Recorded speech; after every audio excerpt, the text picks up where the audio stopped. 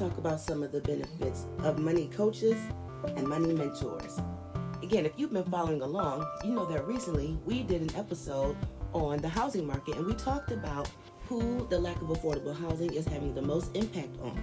And those two categories were single, Black, senior women, and families with small children. Okay, so I know that is a very disparaging thing to hear, and it's a very discouraging thing to see in our economy today. But you know who holds the backbone and makes this economy work so well here in our country? That's right. It's strong, beautiful, brilliant women just like you, women entrepreneurs, and especially women of color. That's why here at the Bankable Business Podcast, we are all about diversity and inclusion. That's right. We love to see more Black female CEOs take over and do some amazing things in the field of entrepreneurship.